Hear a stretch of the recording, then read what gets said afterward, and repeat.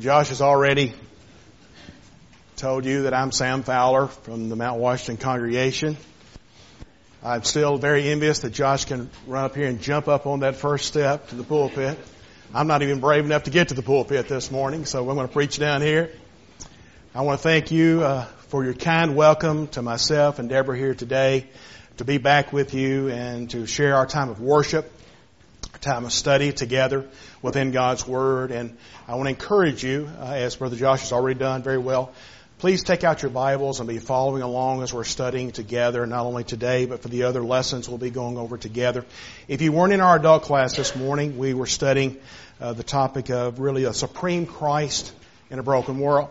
And we're looking at two worldviews. We're looking at a secular humanist view, or a worldly or a godless view, or the view of Christ as God.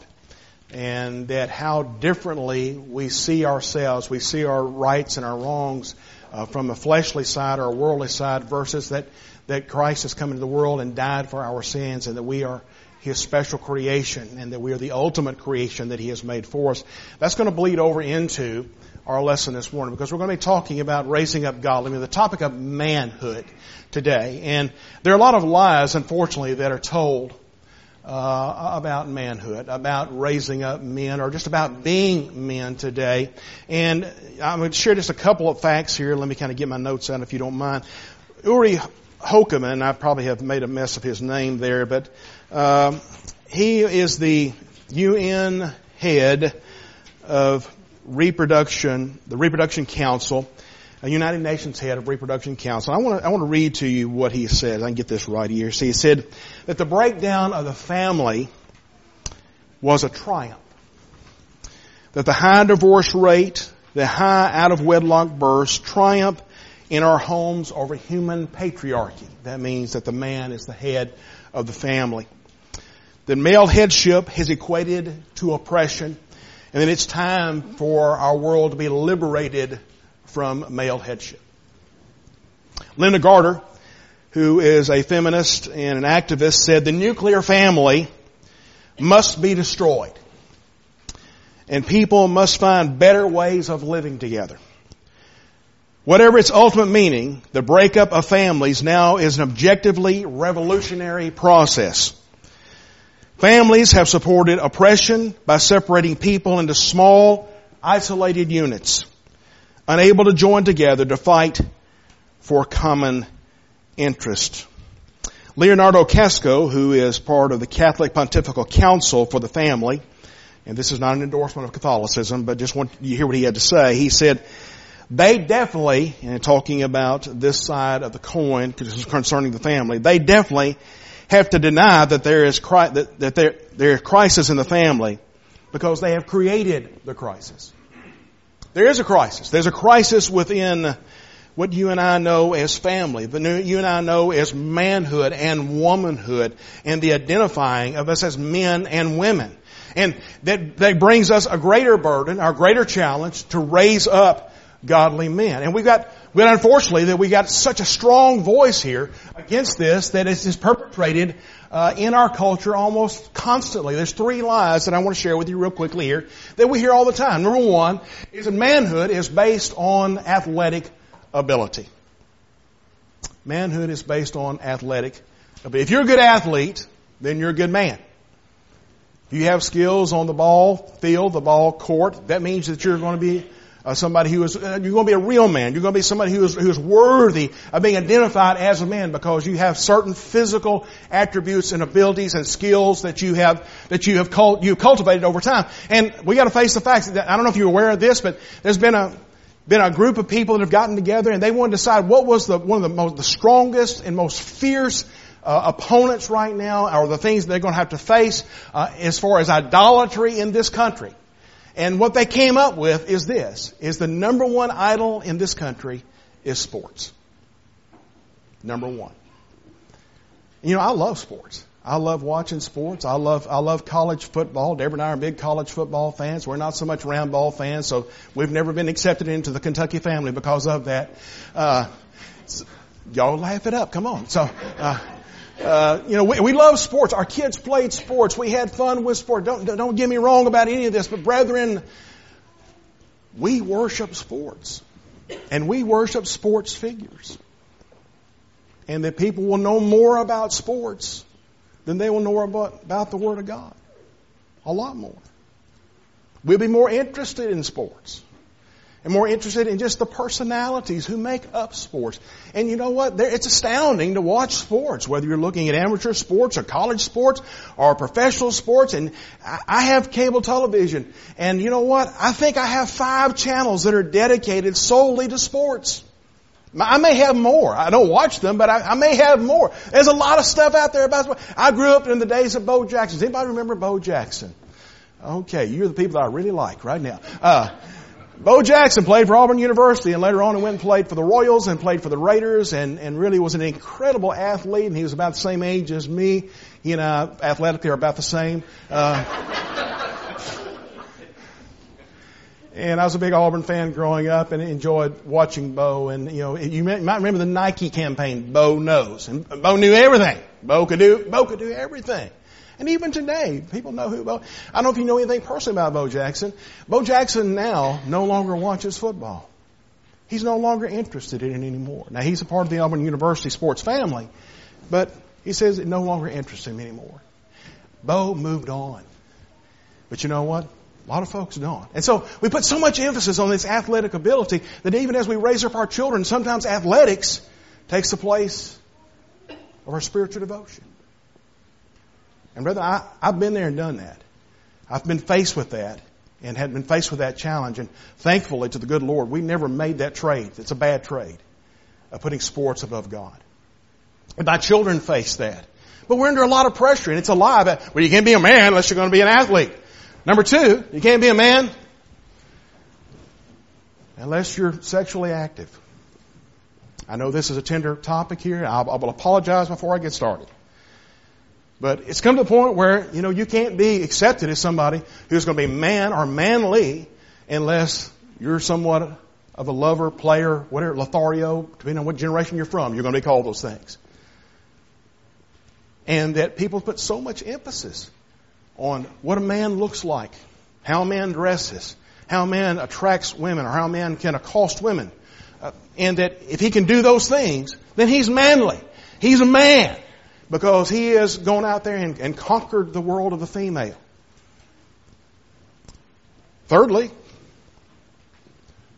I'll learn to hold on to this thing here in a minute. Man is based on wealth. If a man is financially successful, then he's really a man. If he has risen within his field, if he is properly educated, if he makes X amount of dollars, if he has X amount of accumulations there, if he can make this provision for you, then that's going to make him into a man. So we've got these 3 lies say that, you know, the thing you need to focus on is that your boys become athletes, or that your boys are sexually active, or that your boys are going to be financially successful in life. Do you feel any pressure on those 3 fronts? Anybody? Okay. I see it all the time. And you know, people like yourselves and people like our church family at Mount Washington and the other places that I get the privilege of visiting, we're all fighting that fight, and decisions have been made long ago, and that enormous, wonderful works have been done to raise up your sons to be men, and you've been raised up in a certain way. But brethren, this is not going to get easier. This is going to get harder. And we've got to be prepared for that. We've got to say, you know what? If I'm going to shine as a light in this world, if I'm going to raise up a man, and I'm here to tell you that this world needs real men. We need real men. We need real leaders. We need real family men. How many of y'all remember, I'm really going to throw you back there. How many of y'all remember Ward Cleaver from Leave It to Beaver? All right. That's still running, I'm sure, out there somewhere in the rerun land. Ward Cleaver. And Ward Cleaver is about the most boring character you can imagine. You ever notice that? But you know what Ward Cleaver does every day? He gets up and he goes to work. He comes home to his family. He takes responsibility for what went on in his house while he was gone. He teaches his sons, who are a bunch of boneheads, about how they ought to live their lives. He's kind to his wife. He communicates with his neighbors. You know what? Ward's a man. That's what he was. He was acting like men should act. How many of y'all remember John Walton from the Waltons? Y'all remember the Waltons? Got a few hands up going out there. Remember John Walton? Remember John Boy Walton from the Waltons? I grew up in the Waltons age, and I know I'm terribly dating myself right now. And for the young people back there who are probably rolling in the aisles at this moment, please just bear with me this morning. John Walton got up, went to work during the Depression. Made a living any way that he could, provide for a big old family, didn't he? He loved his wife with a passion on that show. He loved his parents. They lived with him there in the house. He tried to raise up his children. He wasn't a particularly spiritual man, but you know what? He practiced good things in his home. When tragedy came in his life, he faced it with his head up and likewise his back ready to do the work that was necessary to overcome those things in his life. You know what John Walton was acting like? A man. There wasn't anything athletic or sexual or financially successful about this TV character. He's just a TV character. But brethren, that's what we need. And you know what? I dare say that's what you are. And that's what we're going to raise up. And we're going to look at how we get some instruction from God to help us do that very thing about manhood. Turn if you would to Genesis, the 2nd chapter this morning. This is a Bible study. Genesis chapter 2 is where we're going to find the great majority of our information this morning, the truth of Almighty God that will show us the way. In Genesis, the 2nd chapter, once again, passage that you are wonderfully familiar with. You know what happens here within the passage. It says, the Lord God took the man, put him in the Garden of Eden to tend and keep it.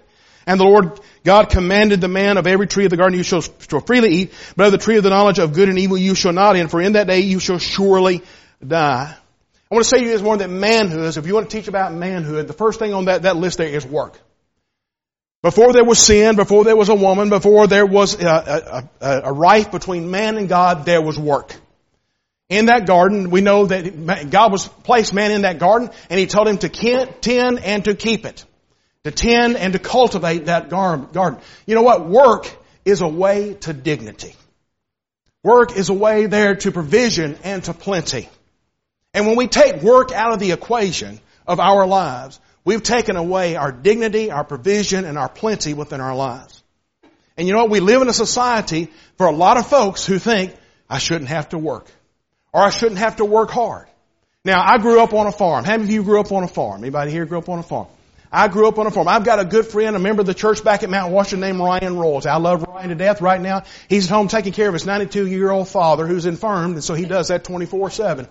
Ryan, his family had lived out in the country, but they moved to the city of Louisville. And this is what Ryan tells me all the time. I wish I had lived out in the country and grew up on the farm. And I think in my mind, you never really have worked on a farm, have you?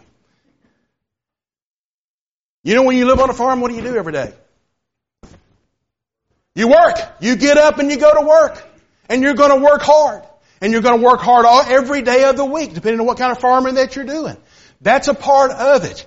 That's a part of our lives. But you know what, brethren? That's the way it's always been and always shall be. Work is intended to be a part of our life. It is a God-given right. A God-given privilege, I should better say, for us to work. Turn if you would to Proverbs chapter 12. Proverbs chapter 12.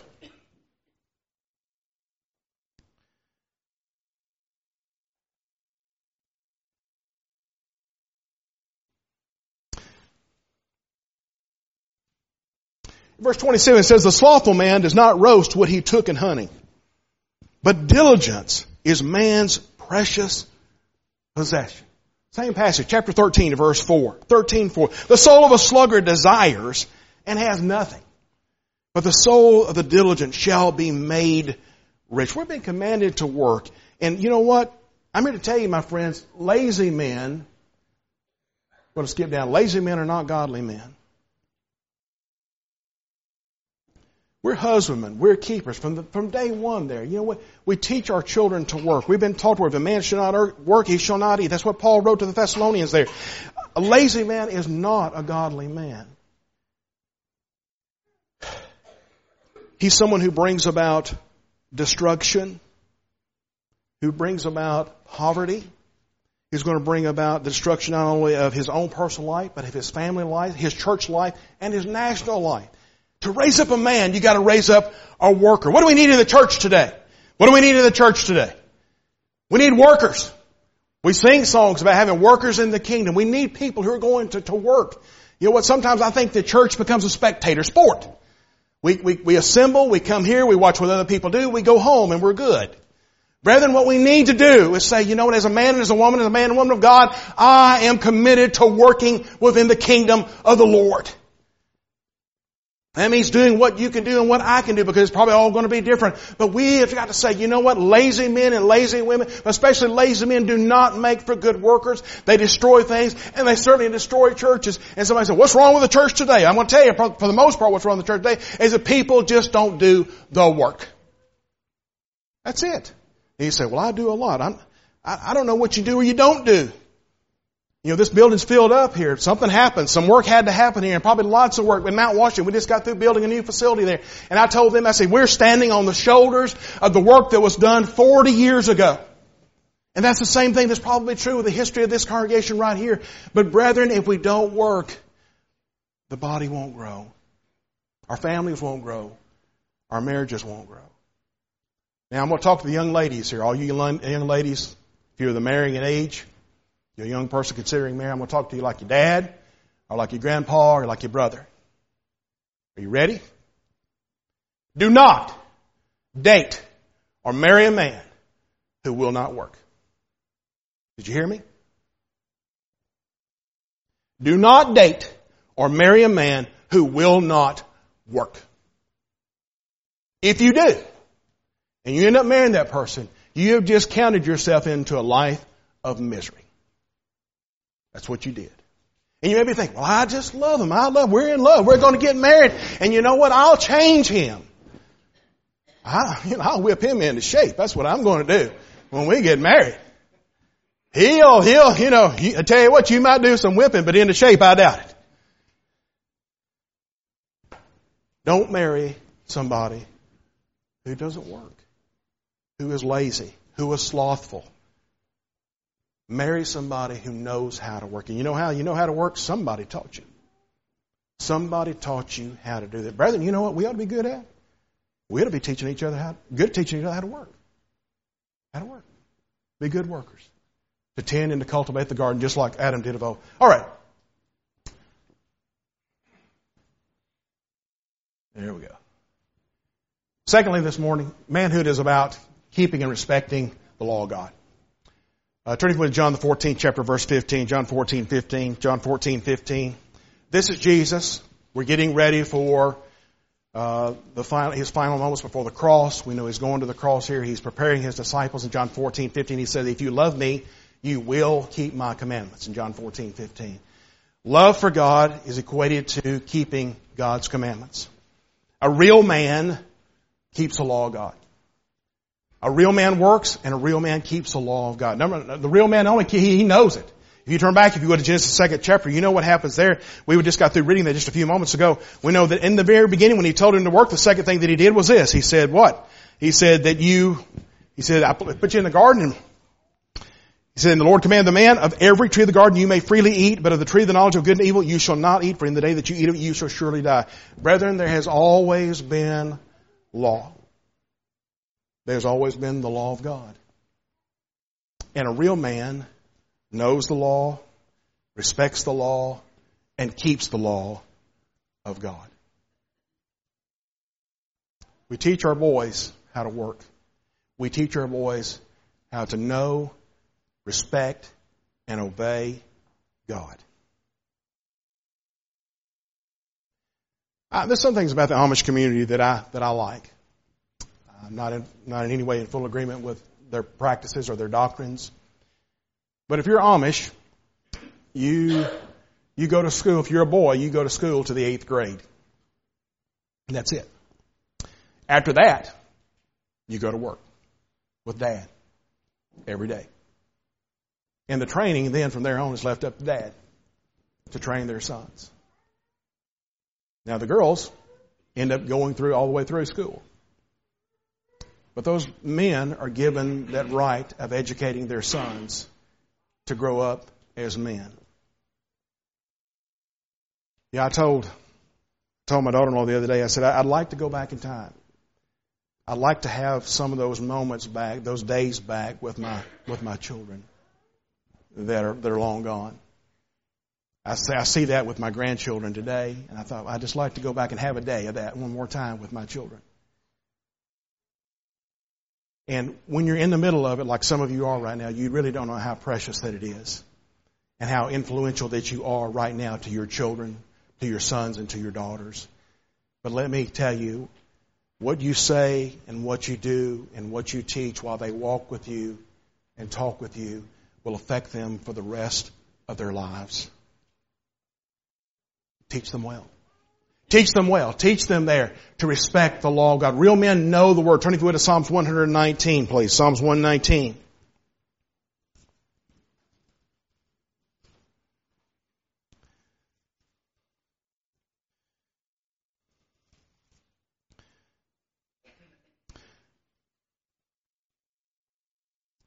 My soul clings to the dust. Revive me according to your word. Verse 25. I have declared my ways and you have answered me. Teach me your statutes. Make me understand the way of your precepts. So shall I meditate on your wondrous works. My soul melts from heaviness. Strengthen me according to your word. Remove from me the way of lying and grant me your law graciously. I have chosen the way of truth. Your judgments I have laid before me. I cling to your testimonies. O Lord, do not put me to shame.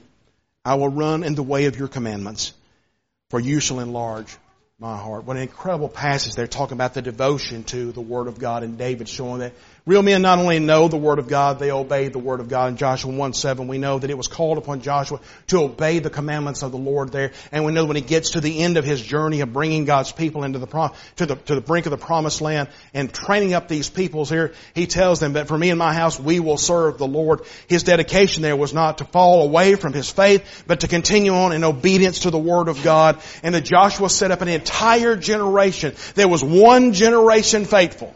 And it was the generation that was taught underneath Joshua. That's it. But they were taught and they obeyed and they respected the Word of God.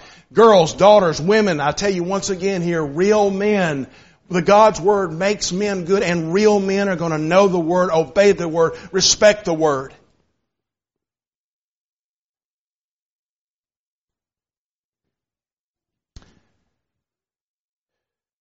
The challenge is making that choice.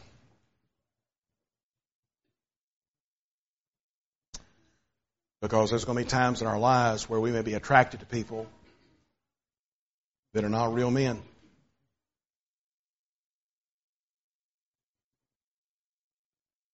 And that are not devoted to God. My mom drove something into our heads when we were growing up, according to Deuteronomy, that the father telling his son about the laws of God, he said this, he said, Deuteronomy chapter 6, he said, it is for our good always. You know, when you're young, it's hard to listen to old people. It's hard to buy into what they've got to say. But I'm here to tell you that God never tells you anything. He's never told us anything that wasn't for our good always. Date men and marry men and raise men that love, honor, and respect the Word of God. Thirdly, this morning and finally,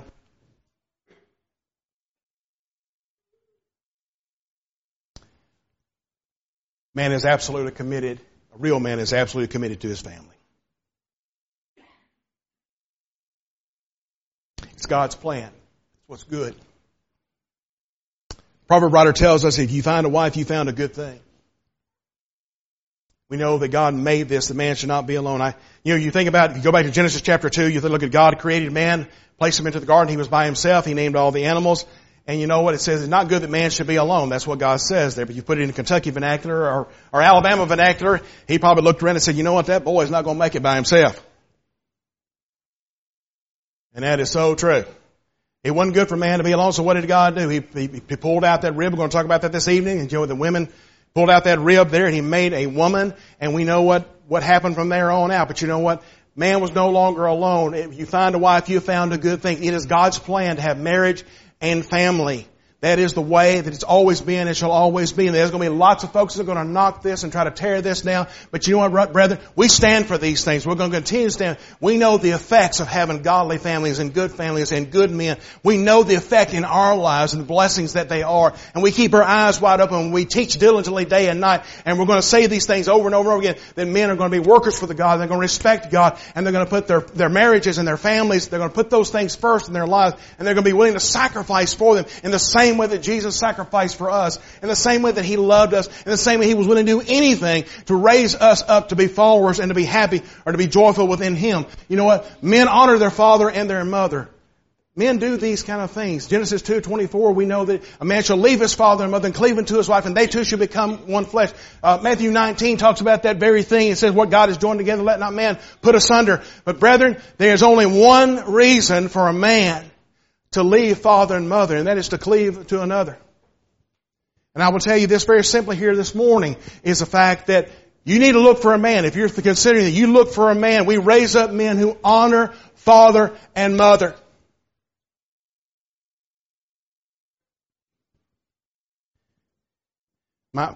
Every year I get to, not every year, but most every year I get to go down and visit with my parents. My dad will be 80 years old this fall.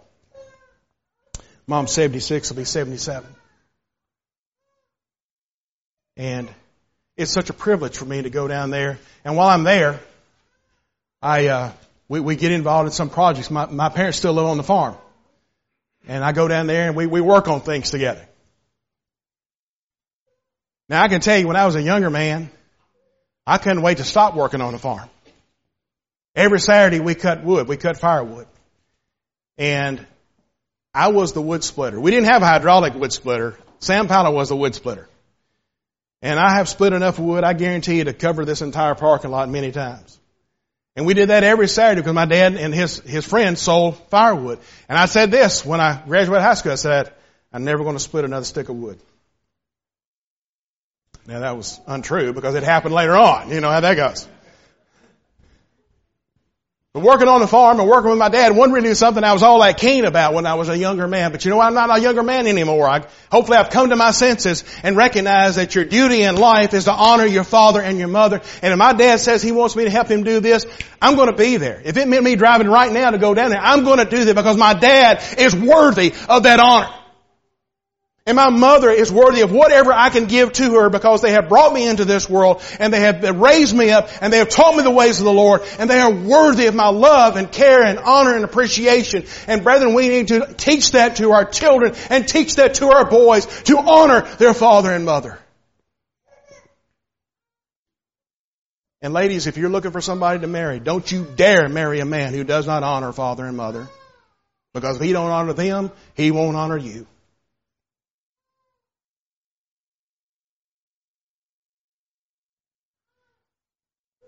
See how he treats his parents. Then make your decision. Real men teach their children the value of marriage and a godly family.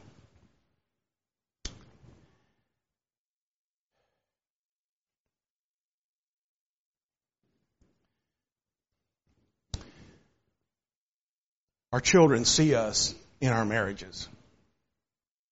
Our boys see us in our marriages. And our boys learn how to be married. Boys, I believe more than girls, are mimickers. And they see how their dad treats their mom. Loves, respects, cares for, provides for, listens to. And we need to teach our sons by them watching us and how we treat our spouses.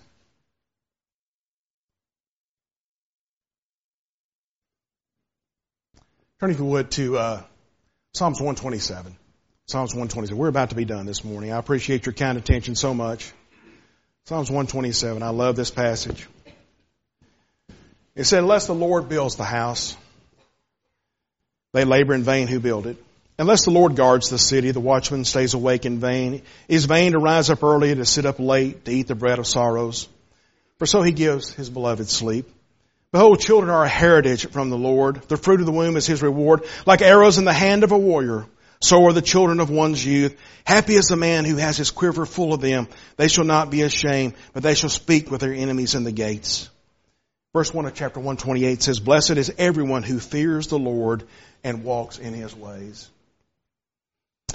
When my sons were younger, I like to fiddle with old cars, and I have a 57 Chevrolet. It was my grandfather's car, and I worked on it and restored it in the driveway. And my son Sean, who's preaching this morning in Mount Washington this morning, he would come out while I'd be underneath the car, and he would straddle me and sit on my stomach while I'm working underneath the car.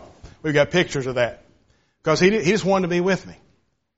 And I've got a grandson now, Joel, and he turns 5 this week, and I've noticed, and right now, Nathan, my son and daughter-in-law, and their family, and Joel and Cora are living with us because they're building a house. Joel wants to be wherever Poppy is at. And he wants to do whatever Poppy is doing. And he's listening to me and watching me. And, the other day he said, I know you're going to go back after that second plate. We were sitting at dinner table. I thought, boy, you've been watching way too close, hadn't you?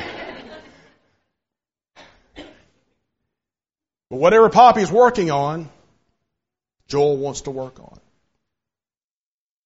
And back when my boys were that age, whatever I was working on, they wanted to work on.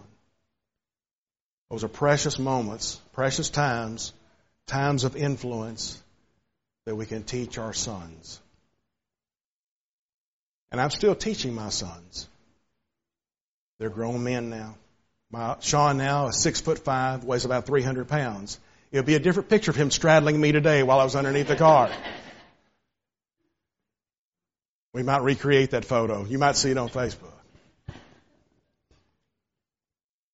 But I'm still teaching my sons to be men.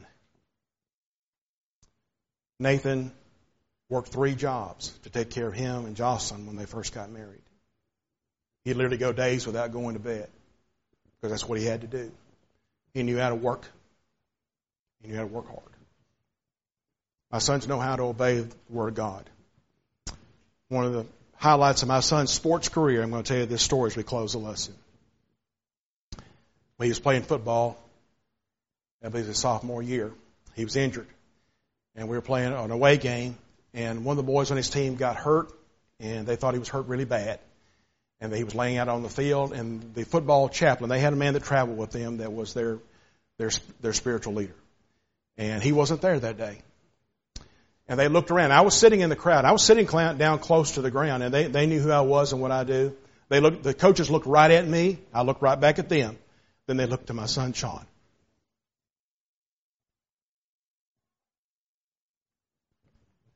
And they called for Sean. They said, Sean. And they assembled the team together. You lead us in prayer concerning your teammate. There's nothing in my life that happened to my son as far as being an athlete that was greater than that moment. Because they knew what kind of boy he was. He already was a man.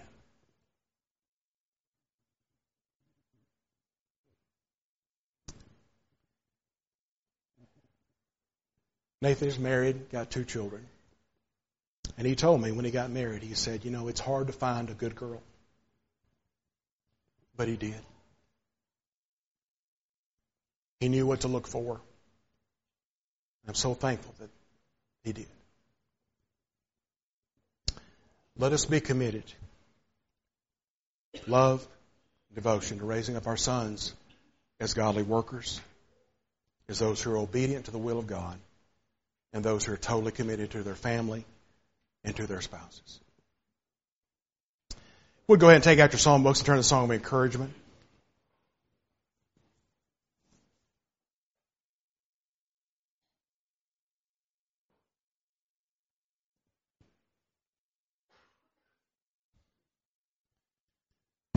One time there was a grandfather that grandson got in trouble. He was a little guy, and The grandson they were in the house, and I'm not sure it was the grandfather's fault. It might have been the grandfather's fault. The boy got into trouble, and Mama put the grandson into timeout. Who knows what timeout is here? Yeah, you know what timeout. Put grandson in timeout, and he was not happy. He wasn't happy to be in timeout. And the grandfather looked at the mother and said, can't we get him out of there? And she says, no. So he looks back at the situation, looks at her, and instead of getting the boy out, he got in there with the boy. A long time ago, this whole world was a sad place. We understand that we're in a state of being against God. And in that state of being against God, being a sinner, God just couldn't say, you know what, I'm going to invite those sinners out of that with no cost. Instead, he said, I'm going to get in there with them. So his son came into this world, and he got down here with us. He knows what it's like to be here and be a human, and to go through our temptations, watch our failures, see our plight and our state, and to make it possible for us to be one with God again. Maybe this morning you need to be one with God. Maybe you need to have your sins removed, to be redeemed. You can do so by hearing the gospel message that Jesus Christ has come into this world and died for us and been raised and ascended to the right hand of God. To believe with all of your heart, as we see in Acts the 8th chapter, 36 through 38. To repent of your sins. That means change. You're going to have to change to be right with the Lord. As we see in Luke chapter 13 or Acts chapter 2 or so many other passages, you're going to have to confess. Your lips have got to speak some words that you believe that Jesus Christ is the Son of God. But with the heart one believes unto right, with the mouth confession is made unto salvation. Romans 10, 9 and 10. And you're going to have to be buried. You're going to have to die. You're going to have to die to yourself and to this world and to sin. You've got to be buried with Him, and you're going to have to be raised with Him in a watery grave, and your sins will be washed away. That is the comfort, the consolation, and the power, the commandment, the Word of God. And then you've got to walk with Him as His child. If you need to respond, I want you to do so while we stand and while we sing.